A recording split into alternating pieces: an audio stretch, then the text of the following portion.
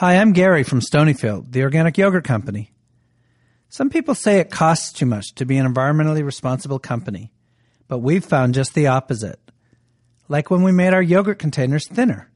We reduced the fuel needed to ship them, which cut carbon emissions and costs. We're proud of the way we run our business and proud to support Living on Earth. From Public Radio International, it's Living on Earth.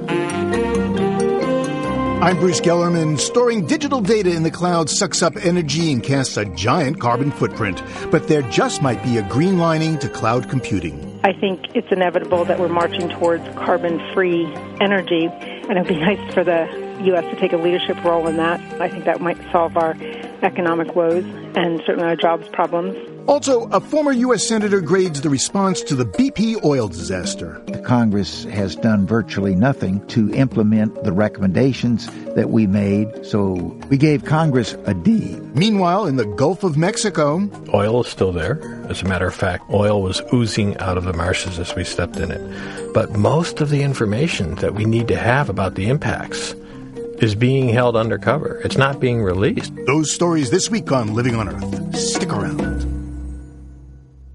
Support for Living on Earth comes from the National Science Foundation and Stonyfield Farm. From the Jennifer and Ted Stanley Studios in Somerville, Massachusetts, it's Living on Earth. I'm Bruce Gellerman. The exponential growth in digital data, photos, emails, videos, corporate, governmental, and personal records has been soaring like a rocket. And to keep up with the demand to store, manipulate, and manage all those gajillions of gigabytes, we've increasingly turned to the cloud. Vast, often remote sites made up of millions of computer servers that use prodigious amounts of energy. Now Greenpeace wants cloud companies to come clean on their energy use and has issued a new report rating how well they do. Greenpeace senior IT analyst Gary Cook is author of the study. How green is your cloud? At a global level, our estimates show that electricity demand in the cloud would rank among countries, but make it the fifth largest electricity consumer in the world, equivalent to the amount of emissions from airline travel. And what we did our report for was to really try to shine a light on which companies are doing well in terms of powering their platforms with renewable energy and those who maybe aren't doing quite so well, because there's lots of claims about how green the cloud is, but we think it's really important to look at companies and how they're performing. Well, the cloud is also growing very rapidly. That's very true. If these companies, who are some of the most innovative in the world, embrace the challenge to power their platforms with renewable energy, they would be leading the charge for all of us to have clean energy. If they go in the other direction, they could actually be holding us back and making investments that could be extending the life of coal plants and making investments that's going to slow down the transition to renewable energy. Well, I'm looking at your scorecard here. So you rate them in terms of their amount of coal and nuclear power they get, plus 4 variables: energy transparency, infrastructure siting, energy efficiency and greenhouse gas mitigation, and renewables and advocacies. And none of them do really well. You gave no straight A's. You didn't give any straight B's either. A lot of D's and F's. That's true. On the plus side, we have seen significant improvement since we put out a similar report last year. On the downside, we see many companies growing very quickly and building in locations that's going to be largely powered by coal and other sources of dirty energy. So quite a bit of room for improvement. You really take Apple to task. You say that their cloud storage facilities, their new ones in North Carolina, are, really not very clean at all. Apple is one of the most innovative and popular companies in the world. They challenge us all to think different in the past, and what we really need to see Apple is accept that challenge with regards to its energy use for its cloud. And so what they need to be doing is demanding better from Duke Energy, who has a number of coal plants very close by that use mountaintop removal coal from Appalachia, and they're a big customer. They have the ability to demand better, demand that Duke think different, and provide them clean energy. There are, of course, companies, say, like Amazon, which does all of its business basically on the cloud. And it says, hey, we save a lot of trips to the store, digital books, we save trees. We view the IT sector as a critical partner in driving a clean energy economy, using video conferencing instead of transportation, or do it online rather than have to do it in the real world. But it's important that we get this investment right, because we're going to continue to rely upon it more and more, and it's a significant power demand. So how green is the Greenpeace cloud? So Greenpeace has adopted a global commitment to move its IT services to be powered by green energy as fast as we can, and have been contacting our providers, many of whom are included in the evaluation we released this week, to understand the amount of renewable energy they're using and make sure that we can fully power our cloud services from clean energy. One of the companies that you rate is Akamai. It's one of the largest cloud service and data delivery companies in the world. And Gary, I'm going to speak to Akamai after our conversation. You got a question for them, because you rank them on this report? We gave one of our few A's in this evaluation because of their transparency. They are really the only company who is reporting the amount of carbon across the network. Asked the question to them is, when are they going to get other companies to do the same? Gary Cook is author of Greenpeace International's new study, How Green is Your Cloud? Well, as mentioned, Akamai is one of the cloud companies ranked in the study. At any given time, up to 30% of all Internet traffic is carried on Akamai's cloud computing network. In Hawaiian, Akamai means clever or smart, so maybe we shouldn't be surprised that it's the only company Greenpeace gave an A for energy transparency. It's the only company that measures the energy used at its cloud data centers in terms of carbon emissions. Nicole Peel-Moulter is Director of Environmental Sustainability at Akamai. I put Gary Cook's question to her. What was Akamai doing to get other cloud companies to do the same thing? It's a great question, and I think it has to be answered by each company on their own. They have to make their own decisions about how transparent they want to be with their data. Akamai felt that it was important for us to be transparent because we could help other companies understand that metricing their energy and carbon emissions is actually a way to make their operations more efficient. But you did get a D in renewables and advocacy. Yes. We own and operate our own servers. We have currently over 100,000 of them, and they reside in 75 countries in third-party data centers. And we don't control the operations of those data centers, and we don't have anywhere to site our own renewable energy. We want to start working with our data center partners to better understand how their operations can become more efficient, because we feel like energy efficiency is probably where we're going to get the biggest impact.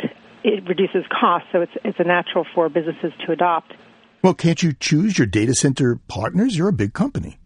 We certainly can, but to be honest, there aren't a lot of data center providers out there who actually do on-site renewables, because data centers tend to use megawatts of power, and you can't really put solar panels on a data center to provide even a tiny fraction of that power consumption. So usually what we see is where it's available, our data center partners can purchase renewable energies off of the grid. Well, I don't know about the renewables, though. You know, Microsoft is going to get 100% of its energy from renewables in the UK and Ireland. They've got new data farms there. And Facebook says they're building one in Sweden.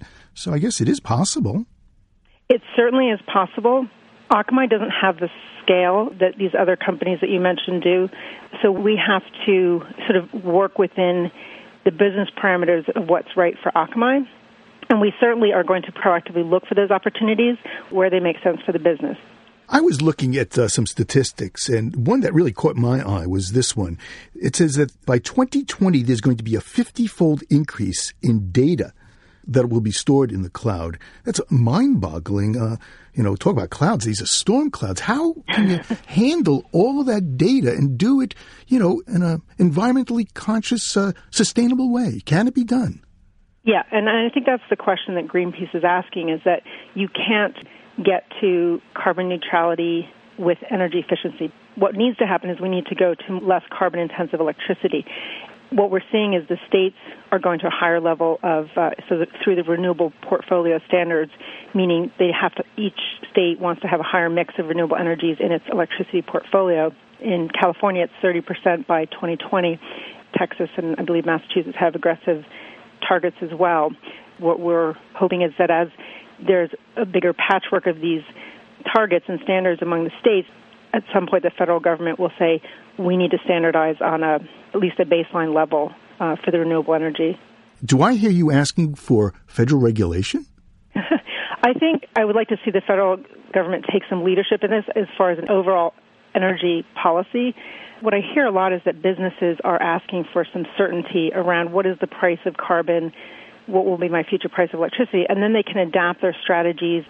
I think it's inevitable that we're marching towards carbon-free energy. I heard recently that it's a $7 trillion industry globally, and it would be nice for the U.S. to take a leadership role in that and get a decent-sized chunk of that. I think that might solve our economic woes and certainly our jobs problems. So kind of every cloud has a green lining. Every cloud has a green lining, yes. Green both in dollars and environmental. Well, Nicole, thank you so very much. Thank you, Bruce. Nicole Peel-Moulter is Director of Environmental Sustainability at Akamai. Now, we should note Apple, which scored low in the Greenpeace Cloud study, disputes many of the findings about its reliance on coal and nuclear power. Apple plans to build America's largest privately owned solar facility to power its new cloud computing center in North Carolina. It will be built on-site on land around the massive building. But solar power has been hit hard by the economic downturn and supply of cheap natural gas. And recently, 3 of the biggest solar manufacturers have announced layoffs and cut back production. Still, things are bright and looking up for one sector of the solar industry, corporate rooftop solar. Living on Earth's Ingrid Lobet reports. The largest rooftop solar system in North America takes up 25 acres on a warehouse in New Jersey, about 23 football fields. The size is just really hard to take in. Yeah, you would have to be in a helicopter. That's Keith Peltzman, president of Independence Solar. He was an advisor on the project, which provides electricity for a giant chilling warehouse on the Delaware River. A good deal of the produce that is shipped through the eastern portion of the United States comes in through this facility. There are only probably a handful of buildings in the whole country that could do a solar installation this large. The panels on the roof are sending their 9 megawatts into the building. But if they weren't, they'd power about 1,500 homes. For a while, for the handful of people who own buildings this large, the phones were ringing. They were being approached by all these Wall Street hedge funds and private equity investors that said, hey, let us lease your rooftop from you. We want to put a solar energy system that we pay for on there. And after the 3rd or 4th meeting, the management of the Gloucester Marine Terminal said, hey, why is everyone so interested in our roof for this solar energy? And if it's such a great idea, maybe we should consider doing this on our own without these hedge funds. For the past couple of years, large building owners have been offered $50,000 to $75,000 a year to lease their roofs. Here's why. The last Bush administration began a generous credit. 30% of everything a business spends on solar is subtracted from its taxes. But for this to be attractive, the company must owe taxes. During the recession, businesses weren't making any money and weren't installing solar. To spur the industry, the Obama administration switched the tax credit into cash. The rooftop gold rush was on. And what happened is that there are all these new investors that came out of the woodwork. Solar developer Christina Skellinger is with the firm Girding Edlund. She used the government cash incentive for a rooftop project on the Jersey Garden Mall. The mall was the biggest solar project in the country for about 8 weeks in February and March of this year. Why all these records set in New Jersey? The state also has strong paybacks for solar systems.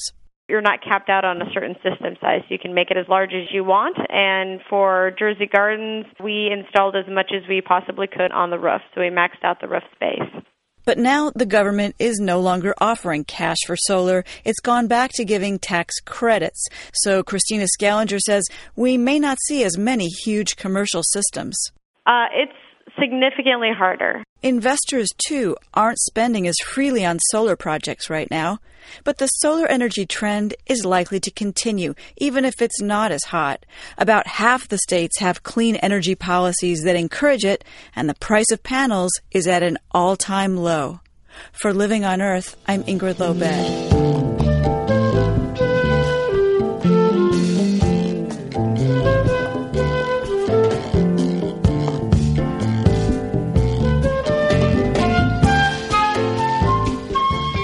Recently, the White House held an historic summit on environmental education. But the administration plans deep cuts in federal EnviroEd programs, which takes some of the enthusiasm out of this year's Earth Day for Sean Miller. He's executive director of the Earth Day Network, and he attended the White House meeting. We were hoping to celebrate the 42nd anniversary of Earth Day here with many accomplishments, but we got an early Earth Day present, if you will, from the administration of proposed budget cuts and a total of close to $40 million for environmental education programs at EPA, NOAA, as well as NSF, the National Science Foundation. Earth Day at 42. The years add up, but the money for environmental education doesn't. To hear our interview with Sean Miller, check out our website, loe.org.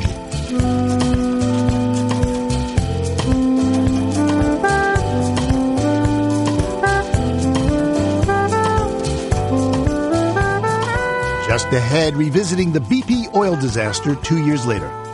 A former U.S. Senator and ex-head of the EPA issue a report card. Your parents wouldn't be proud. Keep listening to Living on Earth. It's Living on Earth. I'm Bruce Gellerman. Oil from a sunken rig in the Gulf of Mexico has now reached the Louisiana coastline. Well, BP says that its containment cap system is making some real progress. The concern is if the oil flowing into the Gulf isn't stopped, it could push all the way over to Florida. The BP debacle dumped 200 million gallons of crude into the Gulf of Mexico. Today, 2 years on, we look back on the disaster and try to assess the environmental impact so far. In July 2010, we sent Living on Earth reporter Jeff Young to survey the mess. Oil was still gushing into the Gulf when Jeff set out on a boat about 10 miles from the mouth of the Mississippi with National Wildlife Federation biologist Doug Inkley. Jeff spotted an oil slick on the sea. Okay, but as nasty as this has got to be better than it was. Well, certainly the situation I'm looking at on the surface appears to be better than it was from what I saw 2 months ago. It is more degraded. I'm not seeing as much of it, but I'm also not looking underwater. I'm very anxious to see the reports and the science that comes back from NOAA and other government agencies that is trying to look at this underwater. I wish you would come back and talk to me in 5 years and I could say, I was wrong. I hope I'm wrong about the impacts, but I don't think I am. Inkley thinks the impact will be big and broad, and he says it's time to start thinking the same way about recovery, large scale and long term. The ultimate solution to this BP oil spill is to do long-term restoration. You really can't clean the oil up, as we've seen, because it's still floating out here in the Gulf. You really can't clean it up once it's spilled. If you go into the wetlands, you do more harm than good by tromping around in there or using other means to try to get it out of there. Recognizing that we can't go in and clean the oil out of the wetlands, let's put into place a large program to begin to restore some of these wetland areas. That was Doug Inkley with the National Wildlife Federation in 2010. Well, we decided to check back with Doug earlier than he suggested to see how the Gulf and wildlife are doing now, 2 years after the disaster. Oil is still there. As a matter of fact, oil was oozing out of the marshes as we stepped in it. So there's no question that the oil is still there. The big concern I have right now is that we are seeing evidence from independent scientific studies and a little bit of information released from the federal government's Natural Resources Damage Assessment. But most of the information that we need to have about the impacts is being held undercover. It's not being released. It's considered confidential because of the litigation which is in process. Well, we do know that certain species have been dramatically affected. I'm thinking of the dolphins in the Gulf. Since the disaster, there have been over 600 stranded dolphins along the coast, and usually there's about 75 a year. That's right. The dolphin strandings are way, way above historic levels. As a matter of fact, the number of months that we have had above average dolphin strandings is now 26. That's 2.5 times longer than ever before, with 4 times as many dolphins killed. The dolphins are an indicator species because they're at the top of the food chain. In the studies that were released from dolphins in the most heavily oiled areas in Barataria Bay, they're finding that these dolphins are sick. They have anemia. They have signs of liver disease. They have low blood sugar. Their immune systems appear to be compromised. This is not a good sign. What about things like zooplankton? The stuff that's at the bottom of the food chain is hazardous to ingest. Well, it may well be, because what they did find was they found residual signs of the oil in the zooplankton and phytoplankton, zooplankton being small animals, phytoplankton being small plants, both of them plankton. And so they're finding this in them, and they are at the very base of the food chain. If you go further up the food chain into the killifish, which is a small fish that lives in the marshes along the coast, they have found very strong evidence of physiological changes in these killifish. And then look at the dolphins that eat the fish. We have a problem with them as well. So there is evidence, well, little available at the present time, that unfortunately our predictions of just a year or two ago when the oil spill occurred are coming true. I'm not really surprised, because if you look at the Exxon Valdez spill 23 years ago, Pacific herring population still has not recovered. So the Gulf oil spill is not over. We're going to be living with it for quite some time. Well, when our reporter Jeff Young spoke with you in July 2010, the gusher still hadn't been capped, and you were worried about the wetlands back then. What about the long-term restoration of the wetlands, and what's the condition of the wetlands right now? Well, we are still seeing oil in the wetlands. We know that we have had additional loss of wetlands because they're toxic to these wetlands. Some areas simply cannot be cleaned up. What we really need to do here to recover from this Gulf Coast oil spill, from this disaster, is to do long-term restoration of the wetlands in the Gulf. Unfortunately, the oil spill is the latest of many assaults that man has inflicted on the Gulf of Mexico's wetlands, and we have lost a tremendous amount of them, including some 2,000 square miles of wetlands already. Imagine, that's an area 200 miles long by 10 miles wide of Gulf Coast wetlands that have already been lost, and this accelerated it. Well, is there any bright sign from this grim news? Is there any species or plant that's doing well? A bright side on this, that's a tough one to really come up with a good answer for you, Bruce, because there are so many things that still need to be done as a result of this oil spill that have not yet been done. We haven't dedicated the fines to restoration of the Gulf. We haven't strengthened the regulations to regulate oil and gas development in the Gulf. In fact, it continues now with no improvement in them since the accident occurred. And the wildlife have been affected, and we do not yet have a comprehensive Gulf Coast restoration program in place. So it's hard for me to be very pleased with the progress that has been made since the spill began just 2 years ago. We still have a lot of work to do. We need to get these things done.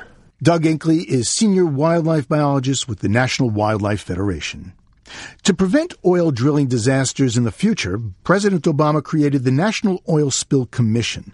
Heading up the independent commission were William Riley, chief of the EPA under President George H. Bush, and Bob Graham, former U.S. Senator and ex-governor of Florida.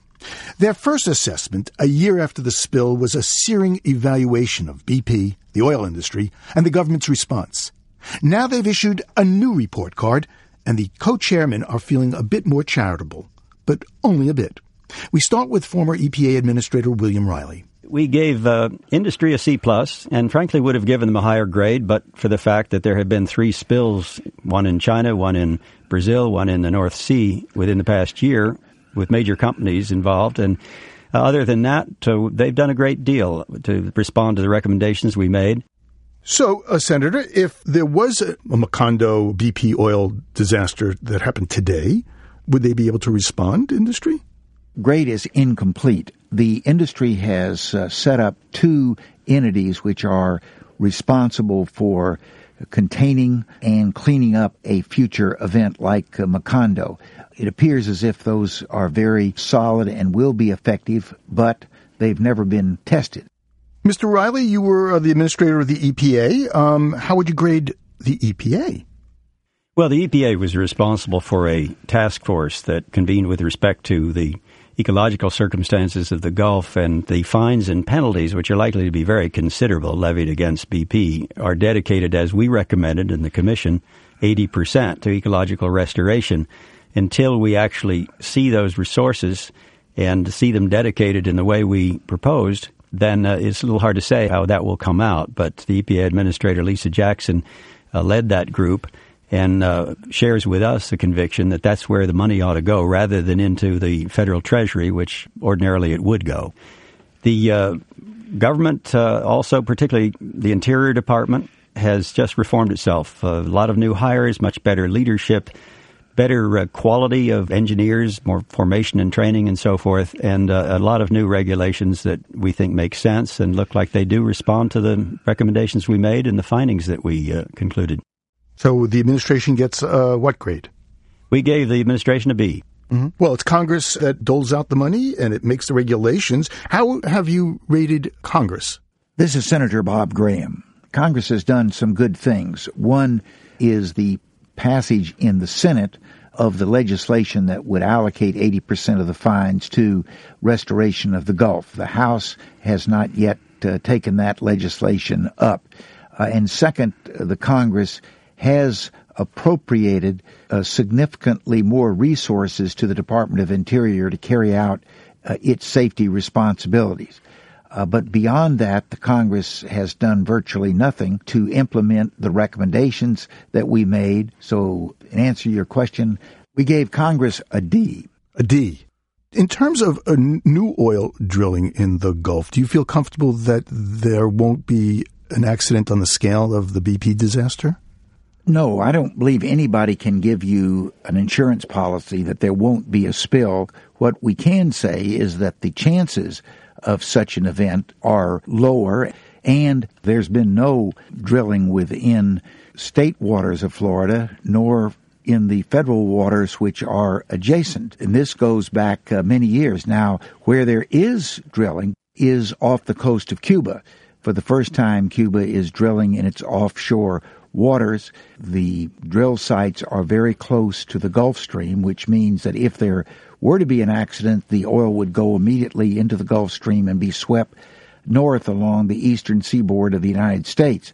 That's a legitimate concern. Is there anything technological, managerial, legislative, social, cultural that would prevent the continuation of deep drilling in the Gulf of Mexico? Yes, and it's the loss of public confidence that it can be done safely and without endangering the environment and the coastal areas. So I think that there is a merger of interest of those who are anxious to increase or maintain U.S. offshore oil and gas production and those who are interested in safety and ability to respond to an accident. Both elements are going to be necessary to maintain public confidence in this very important activity, which today is providing in excess of 30% of the oil and gas raised throughout the United States. This is William Riley. I think that's important, but that it's got to be done with greater rigor, greater care than it has been historically. There was I think, a transition that occurred from shallow water to deep water, which significantly raised the risk and complexity. In our view, the industry and government together did not adequately adapt to these higher risks with better systems of safety and a somewhat transformed culture. We believe that now there is evidence over the last couple of years at least that is changing. That is a change much to be desired. One hopes that it will be more effective as a result. Mr. Riley, thank you very much. You're very welcome. And Senator Graham, thank you. Thank you, Bruce. Former Florida Senator Bob Graham and former EPA Administrator William Riley co-chaired the National Oil Spill Commission.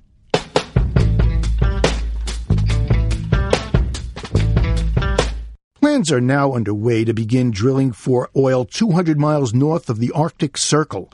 Deep under the frigid waters is one of the largest untapped oil reserves in the U.S. Several companies sought drilling rights, but only Shell Oil has federal permission to begin drilling exploratory wells in the Arctic. That's because Carolyn Cannon made a federal case out of it. She sued oil companies that had hoped to drill in the Arctic waters, and she and her co-plaintiffs won all the lawsuits except the one against Shell. For her efforts, Carolyn Cannon is one of this year's winners of the Goldman Environmental Prize. She lives in the remote village of Point Hope, Alaska, population 700. It's an Inupiat community trying to balance development and traditional ways. My traditional name is Aquawak. A-Q-U-G-A-Q. Aquawak. What does it mean literally, Aquawak? You know, most of our names, there's no meaning. It's just a name that was given. I'm going to call you Caroline. Thank you. Well, tell me about your home, Point Hope. Point Hope has always been a historical site, our old village, but we have the proof that we've been there for hundreds and hundreds of years. We have the ice cellars that our ancestors built years ago to store away the whale meat. We have the sod houses that were built before even plywood came by. They were built with whale bones. We land a whale, and it's a celebration for a whole calendar year. There's a preparation that starts in March. We get the equipment, the boats, the skin sewing. The whaling starts as we speak. They're probably out there. I know in Barrow, I heard on the Facebook that they're out there whaling. We have the endangered species, the polar bears, the seals, the walrus, the beluga, the fish. Bountiful. It's a blessing place to be, and I'm proud to be a Tikirmir. That's the Eskimo name for Point Hope. Well, besides whale in this area, you've got a lot of oil and gas. At least that's what oil and gas companies say, and they want to drill there. And Shell is planning to do it this summer, start at least exploring and drilling test wells. What's your concerns about the oil and gas drilling? For one thing, the infrastructure's not there. Look, we're a unique small village, and yet sometimes a medevac can't even come in. If it's a life and death situation, we're not ready for it. But could you imagine if there was an oil spill, you're not going to be able to take care of it right then and there. It took 3 months to stop the flow in the Gulf of Mexico. When the ice decides to stack up with the power that it has, there's no stopping it. We cannot. No man can stop it. When Mother Nature does her thing and the winds are gusting 40 to 50 miles an hour, there's no way, no how. Well, Interior Secretary Ken Salazar has said that Shell will be operating under, and I'm quoting here, the strongest of oversight, safety requirements, and emergency response plans ever established. He says it's okay. It's going to be safe. On a piece of paper, it looks good, but are we ready for it? And I sure hope that they're not going to be able to test what-ifs in our ocean, because that's too much at stake. Because the Arctic is so precious, we don't want to be the first to test that out. When you speak to Shell, what do they say? Do they talk to you? Well, I've sat with them, and they're saying, look, this is what's going to happen, and we have the equipment, we'll have the manpower, and, they're trying to convince. And they said, well, we did a sampling, or, it's one thing that they try to demonstrate and say they're capable of doing it. But for the actual thing, if they're going to mess in our backyard or in our garden, as we refer it, they have to have the top of the notch. That they have not convinced me yet. Because there are people in the community who don't agree with you. They want the jobs that the oil and gas drilling will bring. I thought about it. There's two sides to the coin. There's the pros and the cons, and that's reality. I think I speak on behalf of my family, my tribe, as I refer them, my many grandchildren and my great-grandchildren to come. I'm just imagining, here comes an oil company. They'd move in a big way. It'll transform Point Hope. We're not ready. When you think about the social impact, we're not prepared. It's a scary thought. It's going to be a culture shock, a social impact. I don't think my people have a clue what this can mean and how it's going to affect our community in the long run. I'll tell you one thing. I know that, we can move mountains and remove mountains. And I just want to say one voice can make a big difference. And I just say I will do what I have to do. And if it's just educating the world, and if that's what our Creator called me to be, I will be the voice. I'll continue to. And if I have the prayer and the blessings of my people, I will do what I can. Tell me your native name again, please. Akawak. Akawak. Did I do that right? Akawak. Exactly. Well, Akawak, thank you so very much. You said it so sweet. Thank you. Carolyn Cannon is one of this year's recipients of the Goldman Environmental Prize.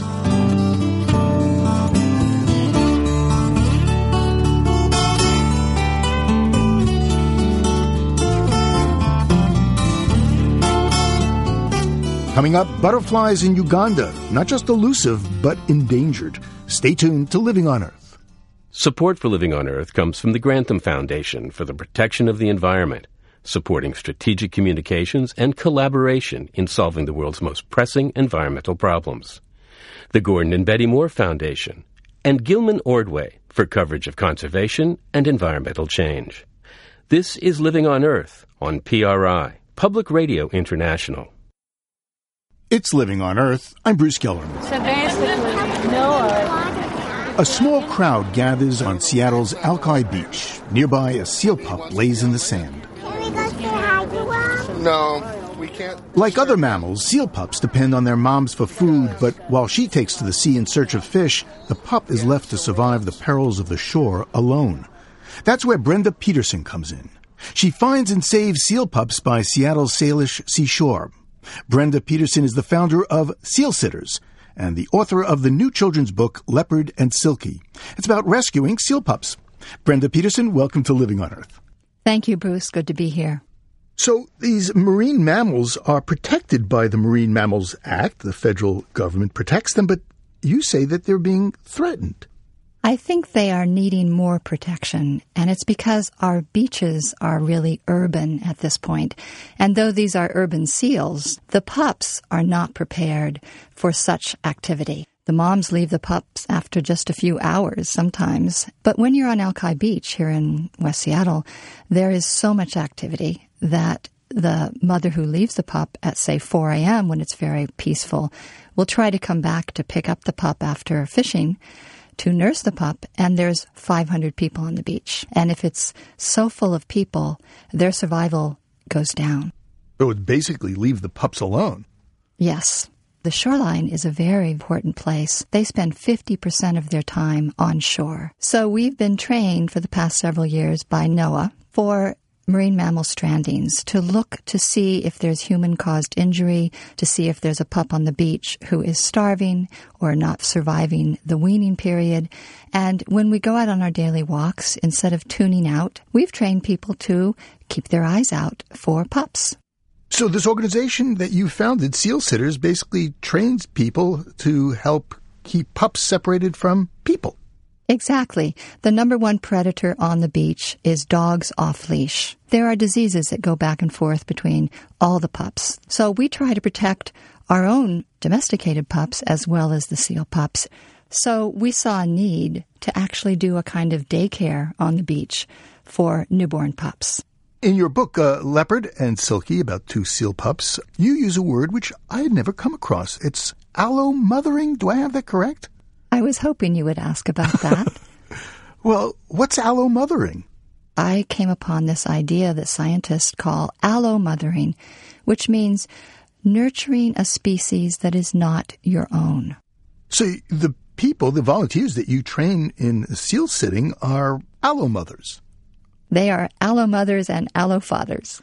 We have guys on the beach, we have teenagers, we have grandmothers, we have retired people. I call it neighborhood naturalists.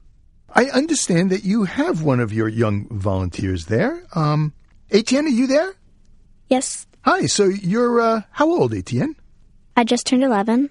How long you been doing seal sitting? Well, I really started when I was in second grade. The first time I saw a seal pup, it was Forte. We named him Forte because he was strong and he had been injured. My family came down to see this pup, and when we did, we saw Robin Lindsay, a photographer, and she told us all about the seal and seal sitters. Wow. A bit later in second grade, we were doing a project of people who stick their necks out and volunteer to help make our world better. I decided to do Robin. Ever since then, I was part of the Seal Sitters. So you've given a name to one pup. Any others? I haven't named one, but there have been some named Pa and Queen Latifah. There's one named E.T. Have you ever saved a seal pup? I haven't personally, but I've helped to save one by telling people about them and not to hurt them or go near them, don't disturb them. So if I was walking down the beach and I had my dog off leash, what would you say to me? I would ask you to please put your dog on a leash so the dog can't get injured by the seal. Also, his scent could rub off onto the seal, as a human's could, and then the mother would not have her scent on her pup, so she wouldn't come back to get him. Oh, really? Has that happened? Have you ever seen that happen? I've never seen it, but it has happened before. People have poked them with sticks and even gone as far to take them into their bathtubs. Sometimes they die. You know, Etienne, I was looking at this book by Brenda, and I'm looking at the pictures, and seals are really cute. But yes, they are. Would you spend so much of your time and emotional energy saving an animal if it were ugly? Well, I would, because they're still an animal, and they still have a life, and they're still part of our planet. At your age, many kids are thinking about doing babysitting, not seal sitting. You think you're going to get busier with your life and you're going to stop doing this? Well, I am busy right now, but I still try my hardest to be able to do this too. I want to try to be a seal sitter for as long as I can. What do you think of Brenda's book, Leopard and Silky? I love the book. It's a great book. It shows how you can help a seal. Well, Brenda, that's high praise from Etienne. Out of the mouth of babes. I'm so moved whenever I hear the children because they are the future. But Brenda, what's the future of federal funding to save marine mammals? I know that the funding is scheduled to be zeroed out. We're really alarmed about that, Bruce, because stranding networks such as ours, they are the first responders to anything on the beach that washes up or is stranded. So the stranding networks are the kind of vital resource that show us the health of our marine systems. And why should we cut funding to the only thing where humans and animals interact successfully and compassionately? Well, Brenda Peterson, thank you very much. Thank you, Bruce. And Etienne, thank you. Thank you for having me. Etienne is a volunteer seal sitter. The organization, based in Seattle, was founded by Brenda Peterson, who's also author of the new children's book about saving seal pups, Leopard and Silky.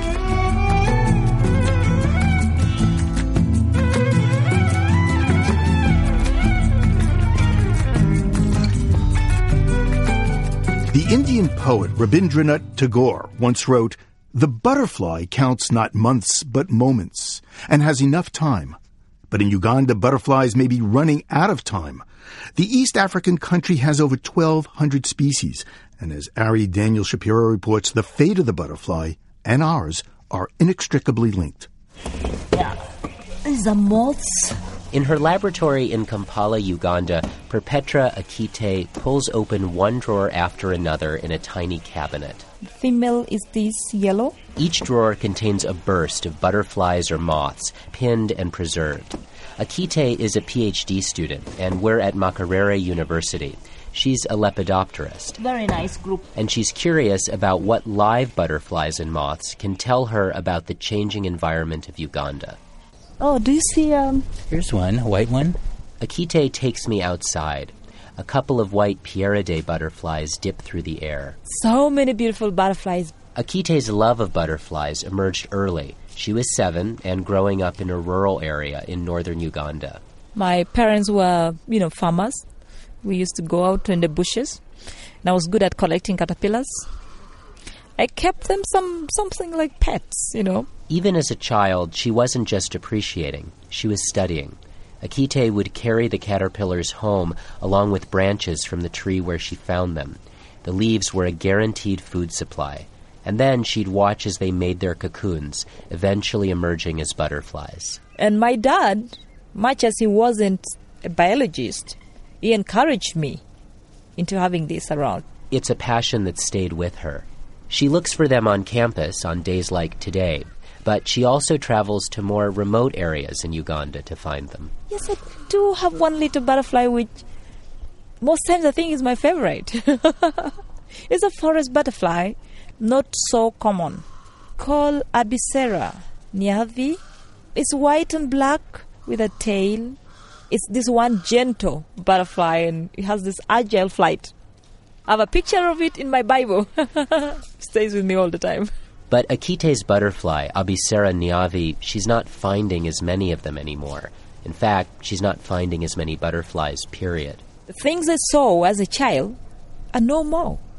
A lot of them are not there. I put up my traps and I used to get probably 40, 50 butterflies in a trap in a night. And now you put it almost same time and you're getting 10, you're getting 5. It's almost not there. Butterfly numbers are down throughout Uganda, but there's more to it than that. The insects have become a lens through which Akite can see the problems of her whole country. They're indicator species, indicators of a changing landscape and a changing climate. First of all, there's the issue of deforestation. When you're looking at forest, you're trying to see what proportion of the forest-dependent species are there. Because if it is a good forest, you don't expect open country species there. But the fact that they're there means they can tell you how much of the forest is getting open. Throughout Uganda, butterflies that live in the forests are really suffering. They're losing out to those that thrive in the open countryside. Akite has found fewer numbers of butterflies nearly everywhere she looks, and newly cut forests encourage different types of butterflies to replace those that were there before. In the last 20-25 years, entire swaths of wild space in Uganda have disappeared. Savannas, woodlands, swamps. There's too much housing, building which has come up. Not to mention the growth of agriculture and farming. Climate change has also complicated matters, but not in terms of warmer temperatures. It's always warm and hot and stuff in a tropical area. But rainfall is actually how best to measure climatic change. When you talk to the people, they will tell you how much the rainfall patterns have changed. So it's almost unpredictable. Butterfly life cycles in the tropics are tied to a particular timing and sequence of wet and dry periods. Unseasonal droughts or heavy rainfalls can hit butterflies hard. It's a sad thing in a way that there's conflict between human need and conservation. And that conflict is one that is going to take a long time to resolve. A very long time to resolve. Akite continues to fight for the butterflies. For instance, she informs developers how they can plan, build, and landscape to protect butterflies and their habitats. She's taking care of her butterflies, just like she did when she was 7, only now the stakes are a lot higher. Our story about Ugandan butterflies was reported by Ari Daniel Shapiro for the series One Species at a Time. It's produced by Atlantic Public Media with support from the Encyclopedia of Life.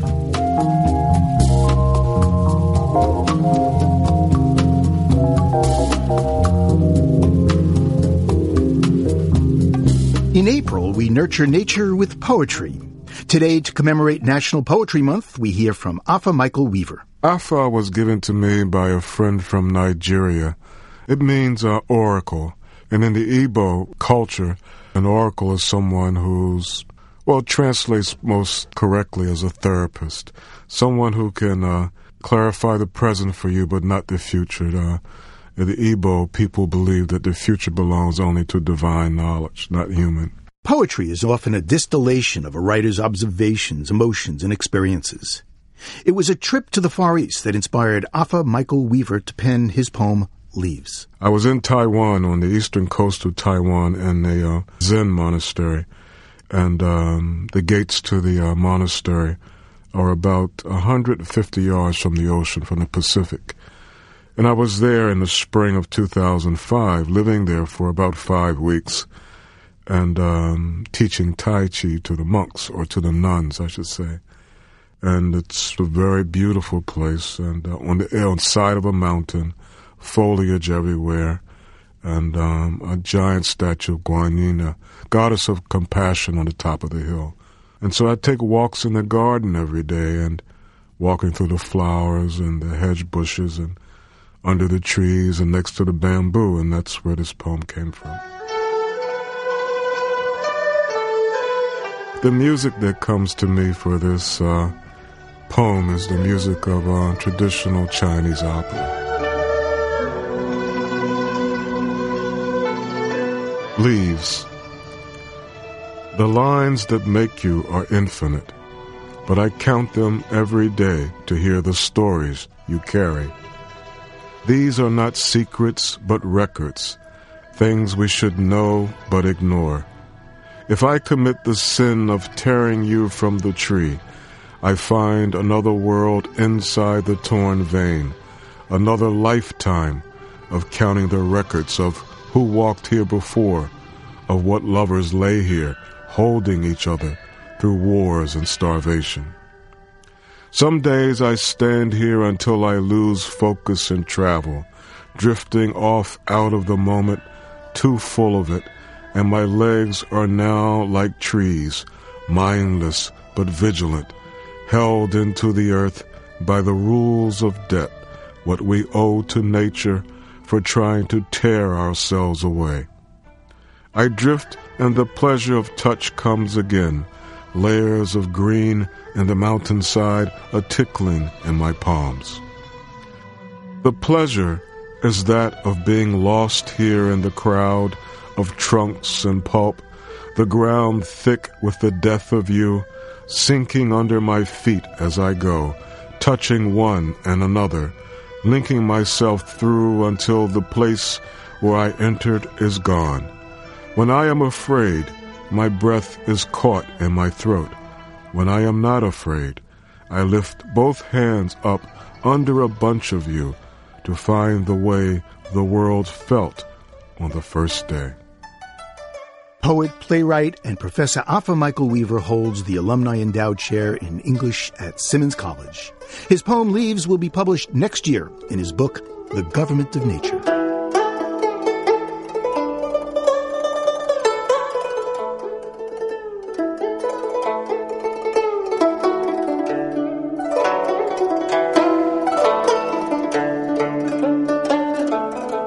Living on Earth is produced by the World Media Foundation. Our crew includes Bobby Bascom, Eileen Belinsky, Jessica Elise Kern, Helen Palmer, and Ike Sriskandarajah, with help from Megan Miner, Gabriella Romano, and Sammy Souza. Our interns are Mary Bates and Sophie Golden. Jeff Turton is our technical director. Allison Lirish-Dean composed our themes. You can find us anytime at LOE.org. And don't forget our Facebook page. It's PRI's Living on Earth.